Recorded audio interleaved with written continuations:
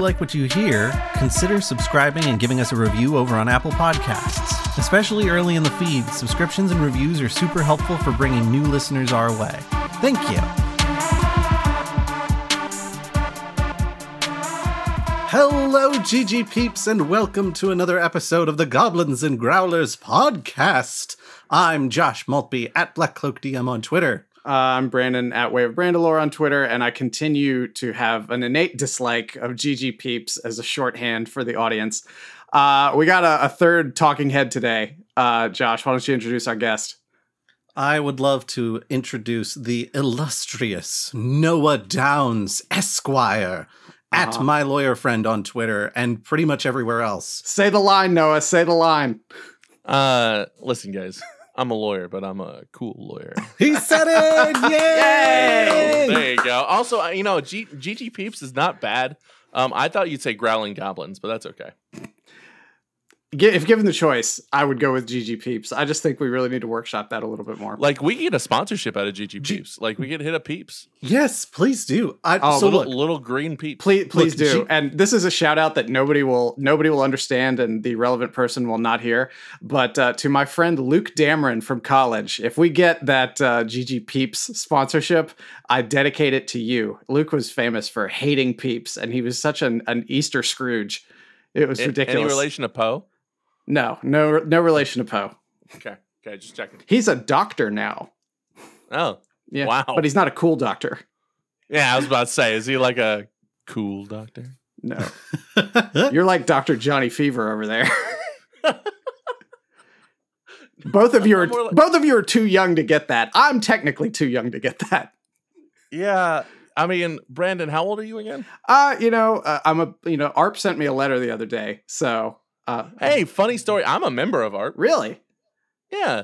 I'm 31 and I'm a member of ARP. You can start joining AARP when you are like 21, 25, something like that. I guess technically you should be able to join ARP whenever you retire, since it's just the Association of Retired People. Yeah, and for me, it's perspective. Like, I anticipate that someday I might win capitalism and retire. So you're APARP. Association of Prospective Retired Persons. Exactly. It's perfect. So it's a dream of a day where I can just have a library full of my D&D releases that were released in 2023 and just sit there and enjoy them. And there's no tying it back into the topic, because this is going to be a classic Goblins and Growlers podcast episode where something happened today and we're recording this, and then it's going to come out in like a week and a half. So everybody can enjoy it then. But it'll be SEO friendly. So in about 3 months, it'll just meld with everything else that came out that day, because it's going to be good original content and Google will like it. You're good original content for Google. I'll tell my parents you said that. Yeah. But yeah, so today, WotC had a big announcement about a bunch of releases that are coming out in 2023, and B, play testing for 1D&D, which I keep calling D&D 1 in my head, so I have to use Run DMC as a mnemonic for it. And that's their new sort of holistic next edition of Dungeons and Dragons that's not going to be 6th edition, and there's a whole thing that we can talk about in a few minutes about that. But we've all got nice little bulleted lists of things we want to talk about, and we've come armed with uninformed opinions. So we're ready to talk, just like real Americans. Yeah, I mean, what I really love about 1D&D, just to kind of dive straight into it, is that they basically said it's D&D, guys. Like, there's so many people joining the hobby right now that we don't need to have D&D 3.5, D&D 4. We don't talk about D&D 4, D&D 5. It's just D&D. Yeah, I watched the 6.5 minute video, like the trailer for 1D&D that came out. And Jeremy Crawford was on there talking about it and just saying stuff like, this is all to reflect where the game is presently, because there's so many more people that are in the hobby now, like you were saying, Noah. And they were saying it's become so big that we no longer need to have additions for it. Just like any good journalist, I took notes. And I've got, as I was watching it, and it says, my first bullet point is inclusion, because there's a lot of talk at the top about folks saying, like, I never thought I would be able to see somebody who looked like me or play somebody who looked like me in D&D. And then it says, the system is stable. no longer an edition, which is the most interesting thing for me because it's talking about just like rolling forward with what there is now. And it really just sounds like they're just going to keep tacking optional module rules onto it as they go forward. Go ahead, Noah. I was going to say that, that inclusion is really a huge thanks to Jontel Layson Smith, who is like the director of DEI at Wizards. You can follow them at _Jontel, JONTELLE on Twitter. When was that position created? Just out of curiosity. I'm really not sure. I met Jontel at where was I? I was at GDC this past year. And Jontel's business card is actually a pack of Magic cards. And it was the coolest thing. So, but Jontel had a lot of really awesome forward-looking ideas, and I think that One D&D is a really great way to express. Yeah, I was just asking that question because it really feels to me like there probably wasn't like a head of DEI there before 2020. Yeah, maybe it does. Yeah. It does seem that way. I will also say regarding inclusion, we're already seeing steps in that direction with releases such as Beyond the Radiant Citadel, which we talked about at length on a previous episode. Yeah, and let's see what else here. My other bullet points, and we can come back to any of these. I just want to get these all out while I've got this piece of paper in front of me. I wrote, seems like more options, customization, Pathfinder 2E, ? It really seems like they're mining a little bit into what people liked about like the new edition of Pathfinder and the hyper customization that you could do with character creation there. My usual disclaimer, I have never played Pathfinder, neither 1E nor 2E, so I'm just going on what people have told me about the system. But from what I understand, it really sounds like that's the way they're leaning with 1D&D. Let's see, reflect what the game is presently, building on top of 5E, backward compatible, which is basically them saying, like, we've made the rules as accessible as we can, and we're just going to leave them there. And if you want optional rules for harder stuff, i.e. multi-classing, etc., then there you go. And then let's see. And then D&D Beyond becomes everything in one place. We finally get digital and physical bundles since Wizards finally acquired D&D Beyond. They showcased in the trailer like D&D Digital, their full 3D play space that they're building on the Unreal Engine, which actually looks really cool. And I was worried that it was going to be like looking like some kind of FPS or something like that, but they've done an isometric perspective on it, and they've really done the work to make it feel like you're still playing on a miniature set that you're looking at from the table. Which is really neat. Yeah, it is, because I'm always very vocal about my dislike of Roll20 and how they never evolved the platform. Like, if Roll20 had gotten some like solid VC investment and actually been forward thinking, they could have been this. They could have been what Wizards acquired, but they just decided not to evolve. And they said it's going to be targeted toward lazy DMs. You're essentially going to be able to buy complete campaign packages and adventure packages through there, and you'll have all the assets, but you'll have the ability to go in and manipulate triggers and various things throughout the adventure to make it your own if you want to. They're calling it a full D&D playset, like a digital playset, which I think that contextualizes it for me a lot better. For what they're actually trying to do, because it's so beyond the scope of what most people imagine or realize D&D Beyond is now, that it's almost going to, I mean, not almost, it is going to be like an entirely different kind of product from what it is now. It honestly, the digital tabletop looks a lot like Tailspire, which was a Kickstarter from way back. I think late 2020, early 2021. And it was, I mean, the products do look incredibly similar. You know what I mean? And it kind of is in that vein of, I think they, it's gonna severely decrease the use of Roll20. But also, I don't think it steps on the toes of other more, how do I put this? Other more immersive experiences like Alchemy that is the growing star in the existing space. Well, I mean, the thing about the new D&D Beyond is it's going to be for D&D and D&D compatible systems. So if you want to play anything else, other options are both available and necessary. So it may be the greatest thing that you can have to play D&D, but it's for like Alchemy, for example. There's still going to be plenty of people using that for plenty of other things. But I hope if you have Roll20 stock, you sold it before today. Fair. Yeah. I think the thing that excites me most about what they're talking about with 1D&D, which, by the way, not to be the cantankerous butt in the room, but first of all, it's a terrible name. One You D&D. cantankerous butt. Yeah, you know what else is a terrible name? Cantankerous Butt. That's my ska band. So that's thing number one on that. Thing number two is that we all know they're going to keep doing iterative improvements on the rules as they release more stuff, and they're going to keep saying things like, well, this works better with these settings and this works better with those settings. They're still going to be doing versions. They're just not going to call them versions. Let's be real. Don't destroy my naivete, Josh. It's software as a service meets D&D. Yeah. Yep. It continuous updates, no additions, just Dungeons as a incremental Dragons. changes. Yeah, exactly. Or Dragons as a Dungeons. It's a continuous slog through what used to be 5e. We're gonna start getting like core rules, V 1.2563.4. Yeah.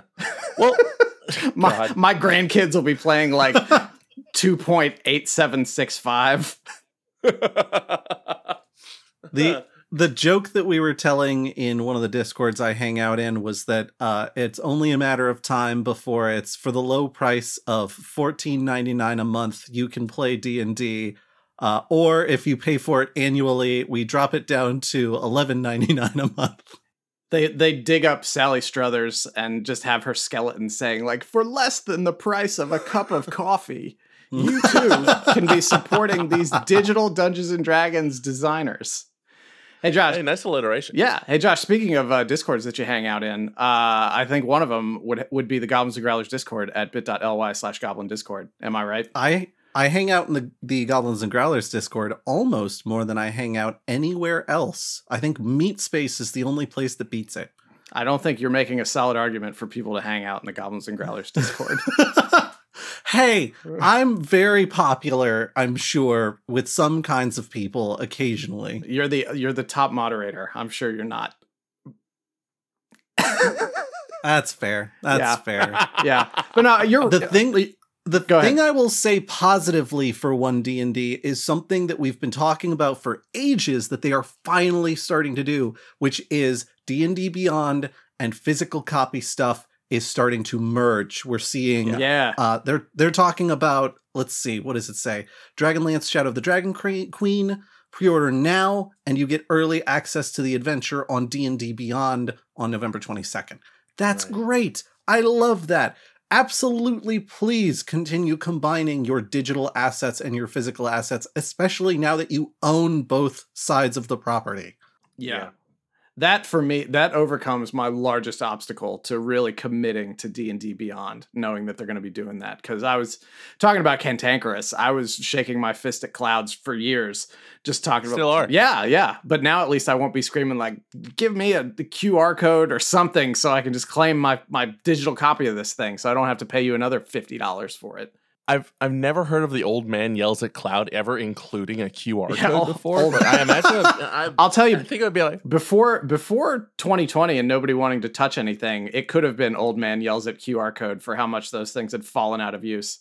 Yeah, well, that's the thing. Is like everyone all of a sudden wants to use QR codes, but here it's like, oh, Wizards of the Coast, why won't you give me my QR codes? Why do I gotta buy two things? You know what really upsets me about QR codes is that the technology for QR codes comes out. A bunch of companies are like, yeah, QR codes, they're the greatest. Let's have them on everything. No one has anything that scans a QR code. You have to download a specific app. And on occasion, to get a good app, you have to pay for it to have it on your phone.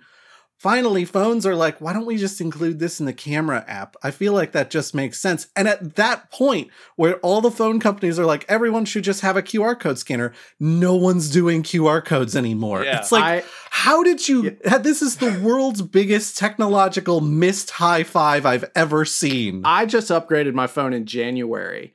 It was like late December. It was right before we went to MagFest.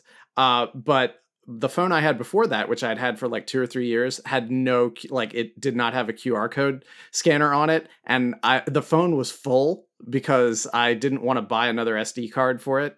So I couldn't download a QR code app. So for all of COVID, I was just like, no, I actually need a physical menu, please. Please give me a physical menu. Do y'all talking about obsolete scanning technology? Do you guys remember the QCat? Yeah. Yeah. Oh my God. Yeah. Yeah. Josh, you're looking quizzically. It was a stupid peripheral. One of the early like specific USB peripherals that was shaped like a cat, and you scan it over something sort of like a proto QR code, and then it takes you to a website. It was so dumb because it was connected by wires. It was well ahead of its time. Right. But still, it was dumb. Yeah. Yeah, I mean, and the good thing now though is that like even with all that obsolete technology, fortunately, we have backwards compatibility with 1D&D. So all that obsolete stuff you can start using again. See what I did there, guys? Yeah. Now, I will say that in terms of that backwards compatibility, that's something I'm really excited about. For example, like on the Forgotten Pats podcast, the podcast. I've never heard of it. What is it? Have you? Huh? Crazy. I don't know what you're talking about. Oh, you want me to tell you more about it? What is this obscure podcast you're telling us about? So this is the famous one of a kind Amnesia podcast. It's a actual play Amnesia style campaign, starring myself and 3 awesome people, and you can go check it out at linktree.com/ForgottenPats. Is it linktree.com or linktr.ee? It's linktr.ee/ForgottenPats. Okay. I don't know, I don't know what you're talking about. You said it wrong, not me. Linktree/ForgottenPats. Anyways, but yeah, so with Forgotten Pats, I utilize a particular character that has evolved over the various editions of D&D, and they're canon, but their canon keeps changing. And with that backwards compatibility, I've taken like 2E versions of her and turned her in and started to utilize it for 5E. So having that kind of backwards compatibility is something I'm going to use the heck out of, because I don't like necessarily sticking to the current stuff. I like playing my own little sandbox. Mm-hmm. Yeah, I'm looking. Oh, go ahead, Josh. I've dominated the conversation a lot. Go ahead. I was going to say something that I think will be assisted with their point on like everything needs to be backwards compatible, everything needs to make sense, is that I think we're going to see a lot more of these where they're like, here's what we're going to do is we're going to create a bunch of different settings and classes and subclasses and things like that. And those are all going to be in their own individual books until we're getting ready to move on to our next theme of things. And then we're going to create a couple of bundle packs of those like character, like subclasses, those settings, those monsters, so that you can just get one big box of stuff before we move on to the next thing. You know what you're talking about? Yeah. You're describing like the complete Ranger's handbook, the complete Psionics handbook, the complete Thieves handbook. You're Marty McFly in D&D. We're going back to the future on it. We're going back to the future, Marty. That was amazing. I'm looking forward to the backwards compatibility until they reach that sort of Microsoft point where they're like, yeah, I know we promised you backwards compatibility, but it is now becoming too restrictive and expensive for us to do it. And then everybody's going to complain, and then they'll find a way to do it. Like a new Coke situation. Yeah. Or like Crystal Pepsi or whatever it was. Like... Yeah, I think they'll be like, oh, we're going to get rid of backwards compatibility. Actually, we're just going to keep it. It's called a marketing ploy. I'm just thinking of PlayStation, where they're like, PlayStation 1, PlayStation 2 works with PlayStation 1. PlayStation 3, well, PlayStation 4 doesn't work with anything. Get the hell out of here with your old PlayStation games. You want to play those still? Use the old systems. I think it's funny. I got a free PlayStation 4 from a friend of mine. And I hooked it up, and why does that look? What the hell? This is a brief digression. Josh, this is the Soviet arcade museum of this episode. But I was at a brunch a couple months ago, and a guy I used to work with, a friend of mine, I hadn't seen him in a long time. He was there. And when I got laid off from my newspaper job, I had sort of like, for valid emotional and mental reasons, I cut off a lot of contact with those folks. And so I was getting back into the fold, essentially. And I hadn't seen these people for a while. And this guy, Carl, he was there, and we were chatting. Carl! And he had loaned his PS4 to the hosts of where we were having brunch at their house. And they're getting ready to move. So she was giving it back to him. And he's like, hey, Brandon, do you want this PS4? I was like, for how long? When do you need it back? He's like, no, do you just want it? I was like, what are you talking about? He's like, well, my brothers bought me a PS5, so I don't need this one anymore. I was like, well, I can pay you for it. He's like, no, don't worry about it. I said, well, if you ever want it back, just let me know. He's like, no, I won't, but it's fine. And it sat in my car for like a week. And then one Sunday night, Jenna and I were talking, and I said, oh, hey, you know what? I meant to tell you there's a PS4 that's just been sitting out in my car for a week. So I brought it in, plugged it up, spent all night downloading all the updates for it and everything. And like the thing that surprised me most, bringing this back to the backwards compatibility discussion, is I can actually download games for PS5 on it, and it plays them like with certain limitations. It's because they couldn't roll out enough PS5s at the time. Oh, okay. They still can't. They have a chip shortage, so they'll be able to do that for a little while. But unfortunately, you're going to have to move on to new content, new PlayStation eventually, such as the keys from the Golden Vault, which is coming out in winter of 2023. Noah's less than smooth segue there is into the... Hey, listen, I write segues all the time. is for the cool stuff that's coming out in 2023 from D&D, or as they call it in the press release, here are 5 exciting projects coming from D&D in 2023. Mm-hmm. And winter 2023, as Noah said, keys from the Golden Vault, or as I am going to call it until the day I die, the Ocean's 11 book, because they lampshade it. They say Ocean's 11 meets D&D in this book of short adventures revolving around heists. I love this, but I've talked a lot. So before I go off on a rant about how much I love this idea, I'd like to let other people talk. Well, for starts, you and I both know that I'm going to jump in on this because I too love playing rogues and I too love stealing things. Specifically, like, not from my party, but like the DM being like, I need you to go into this place and steal a thing. I'm like, yeah, let's go. Let's do this. Like the whole thing right now where it's like, oh, quid pro roll. You guys are going to have to break into a mansion to steal this thing that's necessary. Spoiler alert for anybody who hasn't caught up to what we're currently doing. Noah's not the only one who gets to like shill his other actual play podcast. If you want what's this quid pro roll thing? I've never heard of it. Yeah, if you want to listen to Josh steal things, just search for quid pro roll in your podcatcher of choice. At the point that Alex was like, I want you guys to do a masquerade ball, I think we were all like, well, that could be entertaining. And she's like, that'll also be a heist. Everybody was like, let's do this. I know Brandon and I were like, basically like double high fives in the background, basically like, hell yeah, we get to do a heist. No spoilers, but part of my plan for the heist involved a life-size rat costume. That's awesome. Yeah. Shout out to my homebrew campaign, the one that I ran for like 2-3 years during COVID. We had a heist episode in there, and they got into like the secret back room where they were going to get the thing, and there was like a cocktail party going on for VIPs, and they just started throwing drinks back. But I had like a drink generator, and I rolled like a 67, which said it was you take a shot, everyone else is wasted. And it just made the entire thing really easy because they just walked up and took it because everyone was just blitzed. Josh, did I cut you off or anything, or do you still have more to gush about heists?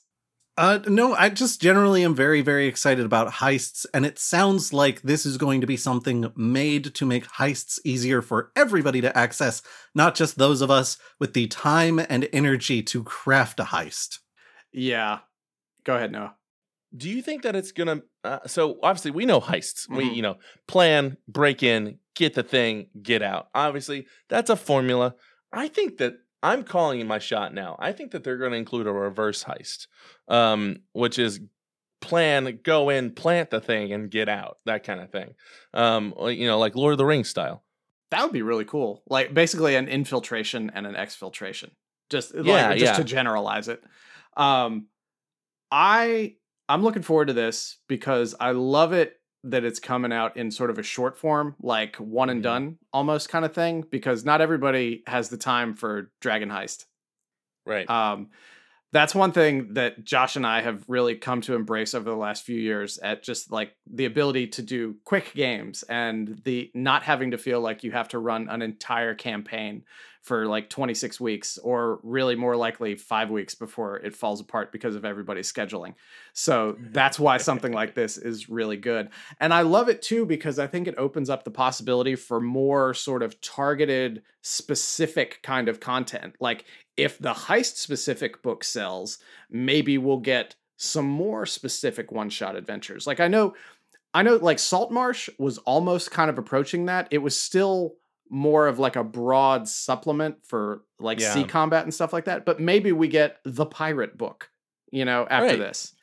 And that's the kind of thing I'm looking for, because I always like to talk about how like standard elves in the forest kind of fantasy adventures have really like bored me over the years. So anything we can do to make the format more interesting and to twist it a little bit, I'm all about. So those are like, that's the only other example I can think of right now, but I'm sure I'm just being betrayed by my lack of imagination. There's probably like a ton of other things you could do, like this hyper targeted style of adventure book.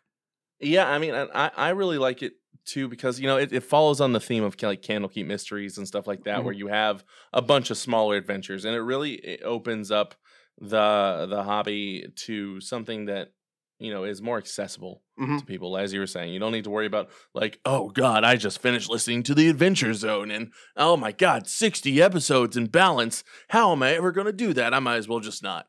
Like, it's I have a Thursday free. Yeah. I'm going to play D&D with my friends. Yeah. Yeah, I think, what is it, like the average quote unquote campaign these days lasts about 5 or 6 weeks, or 5 or 6 sessions before things start to fall apart. Dang. Yeah. So I forget where that's a hilariously unsupported statistic. It is supported by my vague memory of an anecdote. So don't quote me on that. Yeah. But this, I hope that this is them, like with Candlekeep, like with Radiant Citadel, they're really starting to commit to like essentially meeting us where we are instead of where they'd like us to be, because not everybody has 2 years to drop on Strahd. Right. That's absolutely right. Well, and I think that's generally applicable. Like, we all need shorter adventures for those shorter scenarios. I think we also all need things that we can wedge into the middle of those quiet spaces, where it's like, oh, you know what? Like, we've been running our campaign for the last 6 weeks, and I was busy this weekend, so I didn't get a chance to write anything. Instead of saying, oh, we have to cancel, now you can say, let's do one of these heist adventures because it's a short one, and then I don't have to write anything. You know what I really like about short adventures is that they make the giant adventures all the more sweet. And speaking of giant adventures, I was like, how is he going to connect this? How is he building this bridge? So, Bigby presents Glory of the Giants, a companion to last year's Fizzban's Treasury of Dragons, focused on giants. This, I gotta be real with you, hot take, I'm not excited for this. You don't like giants? I mean, I was excited for Fizzbands because it's Dungeons and Dragons. You don't like giants? Are you telling me that when Hulk Hogan body slammed Andre the Giant at WrestleMania, you were the one person there just cheering for Hogan? Well, first of all, I wasn't there. And 6, I was like, what, 2? No, you probably weren't born. Oh, God. Yeah, I wasn't born. And then, second of all, I forgot where I was going. So, yeah. So, I have a couple of thoughts as far as a Giants book is concerned that I think possibly you have not considered yet, my good sir. There's a lot of talk in multiple books about like the Storm King's domain and things like that. We've had general like setting books that deal with giants and giant territory.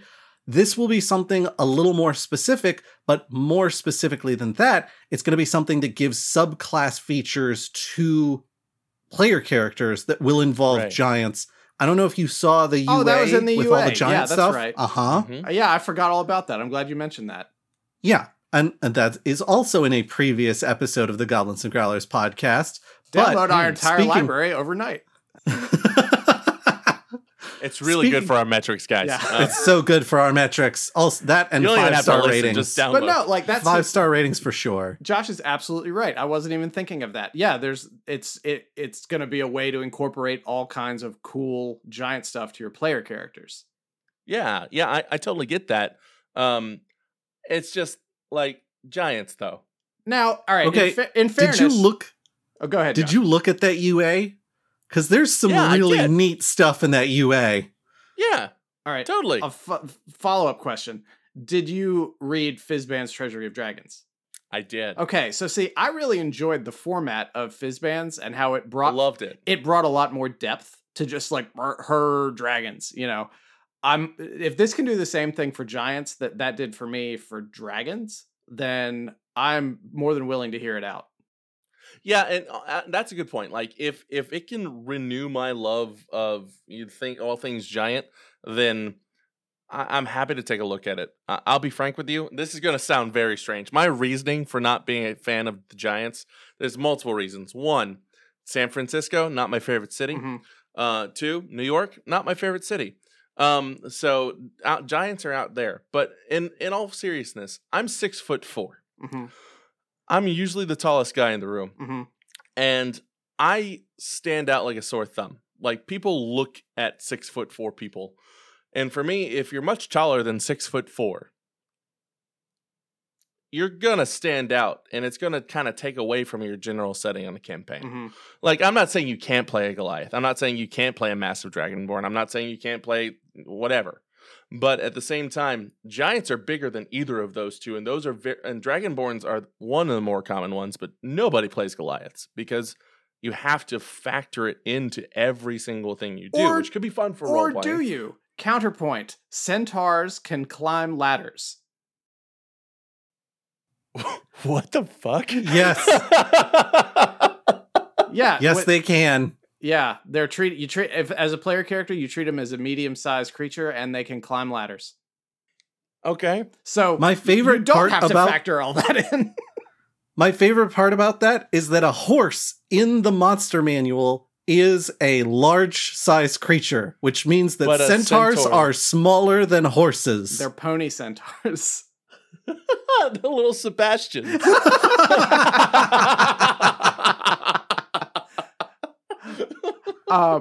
Bless them all. I get your point, but I think I think you should give the book a chance because you're coming at it from like a really sort of literal way of thinking about it. And yeah, I'm going to give it a chance. Yeah, for sure. and the game may just be like, hand wave it, which is my favorite rule that's not written. Just hand wave it. Yeah, I mean that's the thing is like it's the one I'm least looking forward to of the 5. I'm not saying it's gonna like be awful. Yeah. Now I will if say they have a chapter about giant fruit and it's roll doll and D and there's a giant peach in there, I'll be all about it. Josh, I'm sorry for interrupting you, but I declare that was worth it. No, that's fair. What I was going to say is it sounds like you're thinking of, players as giants. I don't think it's going to be just like giants as a playable race. I think it's mostly going to be giant-themed stuff you can do with player characters. I need to redact everything I've said about this book because I just realized that I can use this book most likely to run the campaign that I've always wanted to run, which is my Honey, I Shrunk the Kids campaign. There you go. Yes. Oh my God. Yeah, now you're thinking outside the box. Yes. Okay. I'm back on board. Yeah. So, you loved that ant adventure that I wrote where the party got shrunk down. So that was fantastic. Yeah. So just give me some credit on that when you run that. So I will. There's a lot of stuff in this book that you can be excited about. I would say that there's many things in this book, which speaking of a book of many things. Look at this guy over here. Summer 2023, a collection of creatures, locations, and other goodies that are connected to the mysterious deck of many things. Oh my God. My favorite thing to put in a campaign, and then my favorite thing as a DM to be like, why did I put this in a campaign? I'm thrilled about this, but I'm thrilled about it for a very practical reason that most people probably aren't, because I have a deck of many things from 2nd edition. It is huge, and the box that it comes in is just another piece of cardstock paper that is folded together to attempt to contain everything in one space. It does not work. Many cards are lost. Many are in different boxes in different places. Josh, if we go to the G&G storage unit, I am sure if we spend enough time looking through there, we will find some of the deck of many things. I've found them under my bed. I've found them in the living room. I've found them everywhere. Putting it in a book is the only reasonable way to do this. And this is coming from somebody who consistently rails against the loss of actual boxed box sets. Mm-hmm. I'm going to say this right now, Brandon. I'm not fully convinced that your deck of many things is missing cards so much as perhaps it's creating other cards and scattering them about spaces you're in. It might, but one way or the other, it's now a deck of slightly fewer things. I just want to throw this out there. So guys, Josh, how many cards you drawn? Oh, let's say 3. Are you doing an automatic deck of many things? Yep. Josh, you have drawn Gem. You gain 25 items of jewelry at 2,000 gold pieces or 50 gems at 1,000 gold pieces each immediately. I thought you said a gym. Like he was gonna. He got the time. Yeah. He got the deed to a gym, and now he's gonna get. No, it's this my buddy Jim. You get to hang out with him today. But then you got talons. Every magic item worn or carried you have disintegrates. Your artifacts vanish, and then finally skull. And as soon as you lost every magic item you had, an avatar of death appears, and you must battle to the death. Hell yeah, let's go, Death. Yeah, I know how this works. I'm going to challenge Death to a game of D&D. Oh, nice. No, Death won't be able to make it after a few times. Exactly. Guys, I'm a little busy. At the point that Death has to reschedule, that's when I'm off free. Brandon, what how many cards do you I'll want? do 3 as well. Okay. You get nice, excellent. You start off with Star, increase one of your abilities by 2 that you can't exceed 24. Then you get Vizier. You get to meditate on a question and receive a truthful answer and knowledge on how to use it. And then you also get Skull. After you meditate on things and gain abilities, an avatar of death appears and attacks you. You must battle to the death. I'm going to draw 3 as well. It's cool, Death. You can let Brandon join our game. Oh God, this is awful. I get Gym, not like the gym, but like a gym as well. Gain 25 items of jewelry at 2,000 gold piece or 50 gems at 1,000 gold. Then I get Moon, where I can cast the wish spell 1d3 times. That's way too powerful. That's way too powerful. But then I got Uriel. I'm cursed and have a -2 to all saving throws. But I'm just going to take care of it and cast Wish to get rid of the curse. And then still have 2 extra wishes. Yeah. See? And now we have a book full of that crap. That's so overpowered. Yeah, no, I'm definitely getting that. That's going to be fantastic because... I'm so excited. Putting it in, thank God they're putting it in a book. The only thing that could make it better is if they did it as spiral bound. So here's something, I don't know if y'all glossed over this or not, but in the Book of Many Things, one of the things it says will be contained is not just creatures and other goodies, but locations connected to the Deck of Many Things. I don't know what that means, but I'm very excited by the possibilities. The inside of a bag of holding.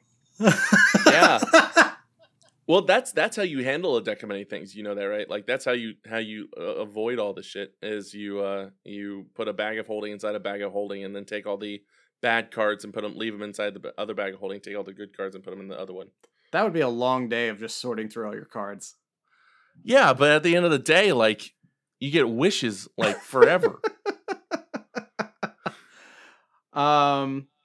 All right, I don't have a solid transition for this, but let's. I was going to say though, you know, one of the locations in the Book of Many Things might be the Lost Mine of Phandelver. The Lost Mine of Phandelver.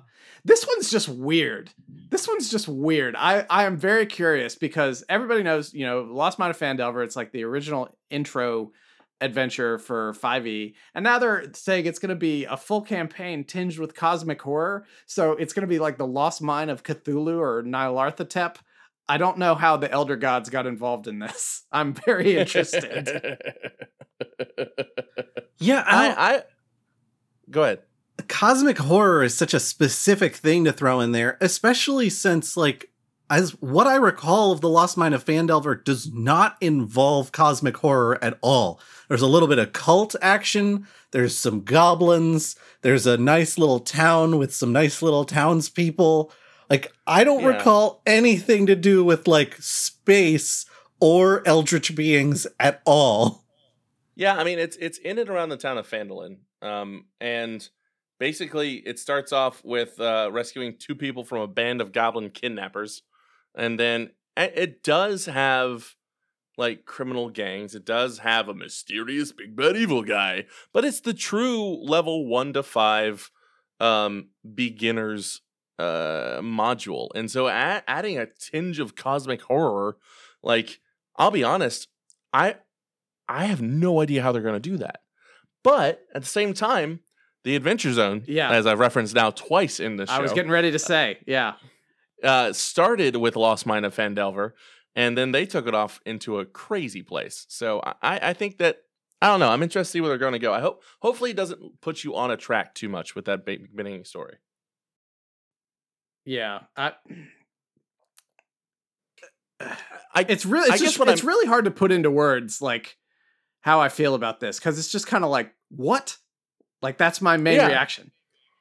For me, Lost Mine of Phandelver has always been that adventure where it's an incredible intro. It gives you a base town. You can learn how to play within a town, learn how to play outside of a town, learn how to do investigations, learn how to do your skills, leveling up, all that stuff. And then you take what you learn from Phandelver and you turn it into your homebrew campaign. You turn that into your long form campaign. And so what I'm worried about is here, I'm excited for it. Do not get me wrong. But I love having more classic low-level campaigns because it gives you the building blocks to build your own campaigns. Now, high-level campaigns can be incredibly fun, but if you have a 1 to 20 Phandelver campaign, then I'm worried those are the tracks that it's always going to be on, and we'll never be able to revisit the Lost Mine. You know what I mean? Yeah. Just the idea of a 1 to 20 Phandelver campaign, that reminds me of the guy who his goal was to level himself up all the way in Final Fantasy VII in the first room. And like the one guy did it for a while, then he gave up. So some other guy decided to finish the job out of spite for this guy. And it took like hundreds and hundreds of hours. It was a full-time job. Yeah, basically. I mean, like he was streaming that whole thing, wasn't he? Yeah, he was. Yeah, that was hilarious. But anyway, yeah, that's what I think of when I think of a whole Phandelver campaign that goes from level 1 to 20. Like you just stay in the Lost Mine until you get leveled up. You stay on the original RuneScape island forever. Get the anti-dragon breath shield over and over and over again. But it becomes like a radar detector at that point. You get the anti-dragon's breath shield, but then you get the anti-dragon's breath shield. A radar detector. Hey Josh, how do you feel about Phandelver? I mean, I enjoy the setting quite a bit. I'm struggling to see where cosmic horror fits into that. I've been trying to figure it out this whole time. I'm just going to have to see what they come up with. And I think you're right though. If they're going to do it, I would really prefer that they do it as something like, okay, we had 1 to 5 before. Now we're going to do 5 to 10 for the expansion on that. So that if you want to have a little something more to work off of, you've got that option. But not all the way to 20. Like give us a little bit to work off of and then let us go off onto our own. Or pick up one of the many high-level campaigns that already exist and get things changed up a little bit. I do think if they're going to do cosmic horror, then they're probably going to have to take you outside of the material plane, possibly through some sort of planescape coming fall 2023. Before we you'll have to visit. Before we complete that transition, I just want to say my called shot for this is that the cosmic horror Phandelver is going to be like the sleeper hit out of all of these. Like it's gonna be something that everybody's like, wow, I didn't know what to expect from that, and because I had no expectations, this is great. I think it's gonna take a little bit of Spelljammer and just go real weird with it. Because like Spelljammer, like them being confident enough to release Spelljammer now is them being like, you know what, we're just leaning in at this point. Mm-hmm. And I think that's what this is going to be. Maybe it like has a whole psionic element. Oh God, no, no. Maybe no. Maybe the cosmic horror is that you have to visit Sigil, the City of Doors, a hub space that connects the various worlds of Planescape together through a series of interconnected crossroads. Thank you. As we'll explore in Planescape coming fall of 2023. I was going to say thank you, en.wikipedia.com, for that description. My friend Pat was such a huge Planescape fan back in... Really? The game? The video game? No, the setting. The 2E setting. Because there is a video game based on this. I know. too. I played it in college. It was Wow, that was 1999. It was actually. Well, actually, I was it was either 8 or 9. Yeah, the game came out in 1999, but I didn't play it until like 2001 or 2002 because me and my friend Mike Andrick were at Walmart at 1 a.m. And I said, oh man, I've wanted to play that for a while. And he's like, you should just buy it. And I was like, oh yeah, I guess I can do that because I have money now. And I did. And I played it for several days. And then I stopped playing it because I got really busy with school. Yeah. Yeah. So for Planescape, this is the one I am absolutely the most hype about. Let me just clarify how hype Noah is about this. When earlier today, when we're like, what are we talking about? And then this list was there and I posted it. He's like, oh my God, I'll tell you right now, Planescape is the thing I'm going to talk about. And then we got delayed for our recording start. And he's like, I want to talk about this. I want to talk about Planescape. Josh, hurry up. Noah is very hyped about this. So I'm going to give him the floor. I love... This is predating the whole Marvel like jumping the shark with the multiverse MCU thing. That's a whole other podcast to talk about. But I love multiplanar campaigns. I love it. I absolutely love it. Hopefully nobody here is reading too far into my personal campaign for Forgotten Paths. There's no elements of multiple planes there yet. So don't read into that too much. But you can also go to did you just have like a button that says free plug for Forgotten Paths on here? Yes. That's awesome. Just go to Linktree/Forgotten Paths. Anyways, but Sigil, and I put my notes in our show notes. Sigil, the city of doors, as I was saying before, was introduced in D&D First Edition, and it is a beautiful city where everything comes together. This is where you kind of get some of the original ideas of the idea that dragons span multiple planes and like gods and deities span multiple planes, and they have one consciousness with multiple avatars and effects. So like if you have a dragon, like, you know, Ebor the Red Dragon in plane 1 and Ebor the Red Dragon in plane 2 in this multiverse, they have the same collective knowledge, that kind of stuff.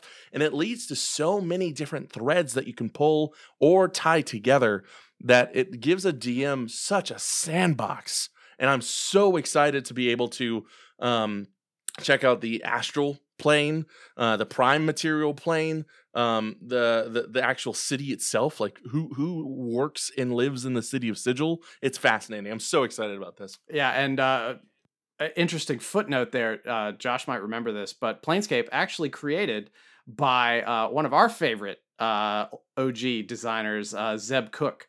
Oh, nice! I didn't know that. Yeah. He I forget the whole story. I've told it before on the podcast, but I can't remember it. But he was originally supposed to design something else, and somebody else got the assignment for it or whatever, and they said, oh, here, why don't you just fool around with this? And he ended up using it as the kernel to create the Planescape setting. That's cool. Yeah. I'm like, I don't know if you can tell, I'm really excited about this because like Sigil as a city has multiple factions, and it has so many different interplays that you can have. We're going to get, I think with Planescape, we're going to get like subclasses. We're going to get new spells. We're going to get insane creatures. Modrons. And I think that this will actually be how they bring back alignment into D&D. Mm-hmm. Because originally the Sigil had the outer planes, which were all like different aligned areas. So, you know, like in Community, like this is the worst timeline. Yeah. Kind of stuff. You know, they had those different planes where there was always like the worst timeline, the best timeline, except it was by alignment. So I think that they might use this to refresh the alignment chart, which is something they've gotten away from in recent years. Yeah, I have mixed feelings about that because I never liked playing to the alignment chart. I guess maybe because I'm not as like diligent of a player character as perhaps the rules would prefer that I were. One of the things I'm excited for is they seem to be doing the prestige format essentially for this as well, like what they're doing with Spelljammer, which I have not yet picked up from Alpha Comics and Games, conveniently located in Richmond's Willow Lawn, even though they set aside a copy for me, and I need to go get it. Did they really? Nice. Yeah. Alex, whenever something comes out, Alex usually sends me a text and it's like, hey, do you want me to set one of these aside for you? And I say yes. And then she says, do you want the regular or the variant cover? And I say the regular because I want it to match everything else on my bookshelf. Can you text Alex for me right now and get me a variant cover? Josh can probably yell down the hallway at Alex. Hey, Josh, can you yell at Alex real quick? I'm not going to yell at Alex right now. First of all, she's not in the store, so that's a moot point. If you wanted to send an email to alex@alphacomicsgames.com, you could do that, and then she could set one aside for you, knowing full well that you are local. They do. They ship? They do ship, although you live in Richmond, so I feel I'm like... asking for our friends abroad. Oh, well, that's totally reasonable. I think the answer there is they call Alpha Comics and Games, conveniently located in Richmond's Willow Lawn, and ask them if they can ship it abroad, because we shouldn't be committing Alpha to shipping to people all over the country and world. Yeah, I think that's a completely reasonable statement, Brandon, and I'm sure Alex appreciates it a great deal. But Alex is also going to relocate Alpha Comics and Games to the city of Sigils so that Alex can distribute Planescape to the multiverse. Yeah. But anyways, like I was saying, I'm talking about Planescape again. So am I. The 3-book format released in the slipcase is it's the new box set, and I have no qualms with that. They're doing something special for these settings. That was my big issue with Curse of Strahd, is when it came out, is like nothing felt special about it. It didn't feel like a setting. It felt like it was just a book. And Ravenloft needs to feel like a setting. We better get some kind of prestige Domains of Dread kind of thing that comes out in the next few years. And they've already kind of like spent a lot of their political capital on that setting with the Strahd book, the Strahd re-release, and then the Van Richten's Guide, because that was all stuff that would have worked perfectly in a prestige format Ravenloft release. But there's still so much to mine there. There are all those other domains back from 2nd edition Ravenloft, like I forget the name of it, but like the ancient Egyptian one, that was probably the next most popular one back in the day. Right. But they have to do that. Like, they have to give us that. And it can be a nice red slipcover looking like the old 2nd edition box set for it. It'll be great. That's fantastic. Yes. I'm so excited for this thing. Yeah. I think it's going to be one of those like truly special releases. Mm-hmm. And because it opens up so many possibilities. Mm-hmm. Yeah, not the least of which is that it'll be a nice addition to my bookcase. Yet another 3-book slipcase. You can tell what I'm really excited about. You know, I wonder if, and this goes back to talking about D&D Beyond, will we be able to get like super high-res copies of the maps for the settings? Because that was always the thing I hated most about box sets or any kind of format that you have to use to sell something retail, is all the creases in the maps and everything. Right. But if I can get an actual licensed, like real legitimate high resolution image of Faerun or something like that, that would be amazing. Or Sigil, the City of Doors. Yeah. Or any setting. I mean, it doesn't matter. Phandelver. Yeah. Phandelver's Cosmic Horror. It's just going to have Cthulhu in the center. And the paths in the mine are slowly going to turn into the tentacles on his head. Oh, stop. That's actually a great idea, because then you could just, the paths in the mine tunnels used to be where the tentacles were. And so... Because the Lost Mine is actually deep in the city of Ryleth where Cthulhu sleeps, and he's actually dreaming your adventure. Wait, hold on. What if that actually is what they did and we just called it? Copyright Goblins and Growlers 2022. Darn tootin'. I'm a lawyer. So yeah, no, I think one of the other things I'm really excited about with Planescape is that it will allow us to bring, it's going to be a nice junction for us to bring all of our various, it's going to take every single one of the preceding books and allow you to cross promote them. Mm-hmm. So like every single thing that you do, you're going to have a way to bring, say you want to have something from Eberron and toss it into Faerun. Well, go through Sigil. Mm-hmm. Like your party has a day in Sigil, and they go over there. All of a sudden, you have Warforged in Faerun, and that's your explanation. Sigil exists. So I'm really you got a station for that magic train in Eberron. It just goes through a tunnel, ends up in Sigil, comes out in the Moon Sea somewhere. Yeah, it's fantastic. Or you take, you draw a card from the deck of many things, and you're in Sigil, and you can go wherever you want. Mm-hmm. Or the train hits a giant. Oh yeah, the train hits a giant, and the train was actually part of the heist plan all along. Holy shit! How cool would it be to do a great train robbery on the Eberron train? I ran that campaign once. Really? Yeah. Well, answer the question then. How cool was it? It was pretty cool. I ran it at MagFest for some friends in 2019. We stayed up until like 3 a.m. with this random train adventure that I had, and I had to like really mess with it because it took longer than I thought, as all good campaign or one shots do. I introduced an element, and I can't remember where I saw this, but it's not my original idea. Element of darts that you could throw, and like stuff would pop out of them, like instantly inflatable kind of thing. So you were Hawkeye. And, yeah. Except like I'm not talking like ropes or like electricity. I'm talking about like an inn. Like, that sounds more like you were the Green Arrow shooting a boxing glove at somebody. Yeah, exactly. Yeah. And so, so I had to introduce that to kind of get to where we were going. But no, it was fun. It was a mystery heist. So, have we inside of a giant? Have we exhausted all our opinions on the items on this list? No.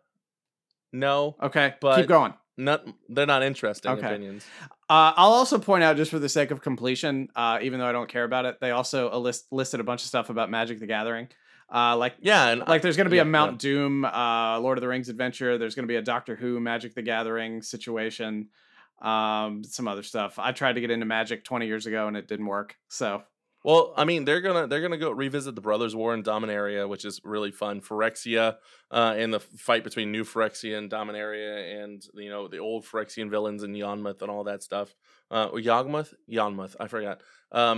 But yeah, and I think that's gonna be fascinating. I'm just gonna have our lore behind Magic School. I'm just gonna have our audio editor put Charlie Brown teacher noise all over everything you just said, because that's what it means to me.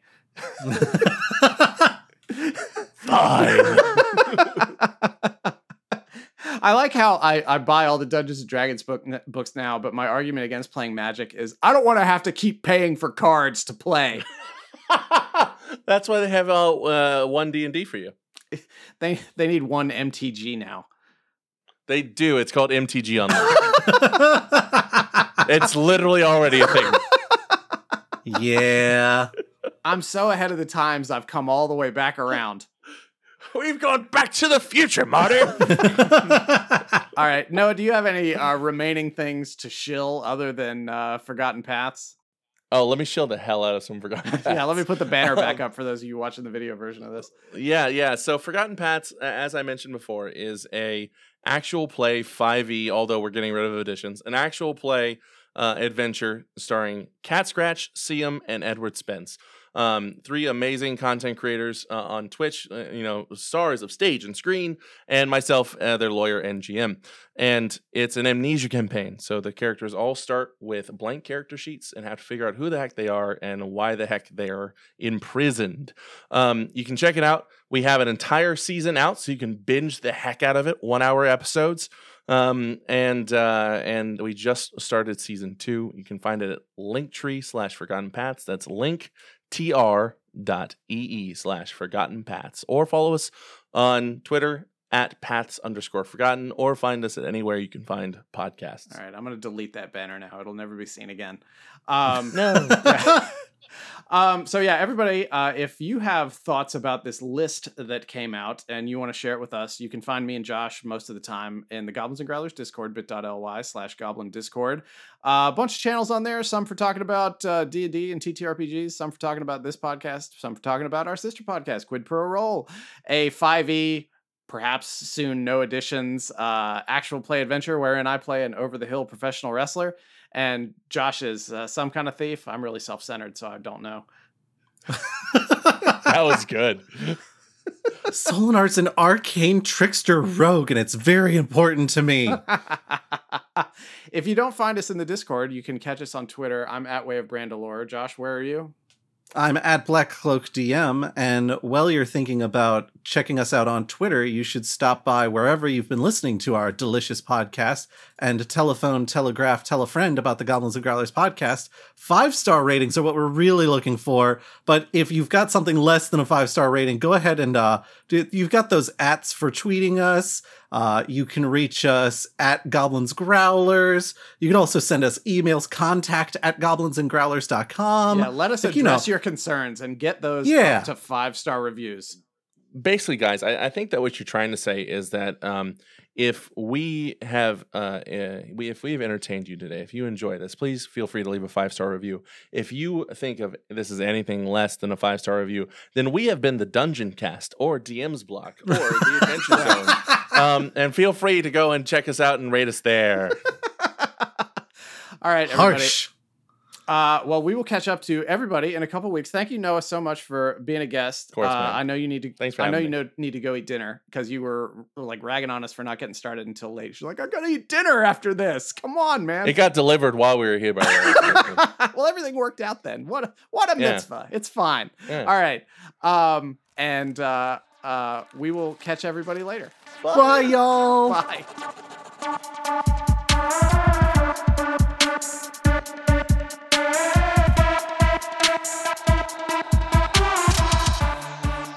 Hey there, you great and gorgeous goblins. Welcome to the Goblins and Growlers podcast.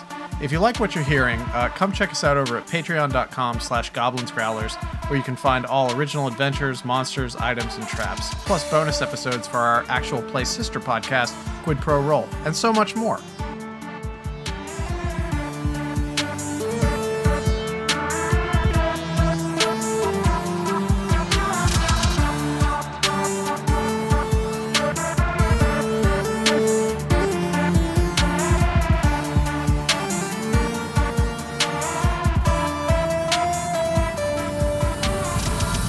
Yeah, like Josh said, telephone, telegraph, tell a friend about the Goblins and Growlers podcast, especially if you're listening on the Samsung podcast app, which is bizarrely popular for us right now.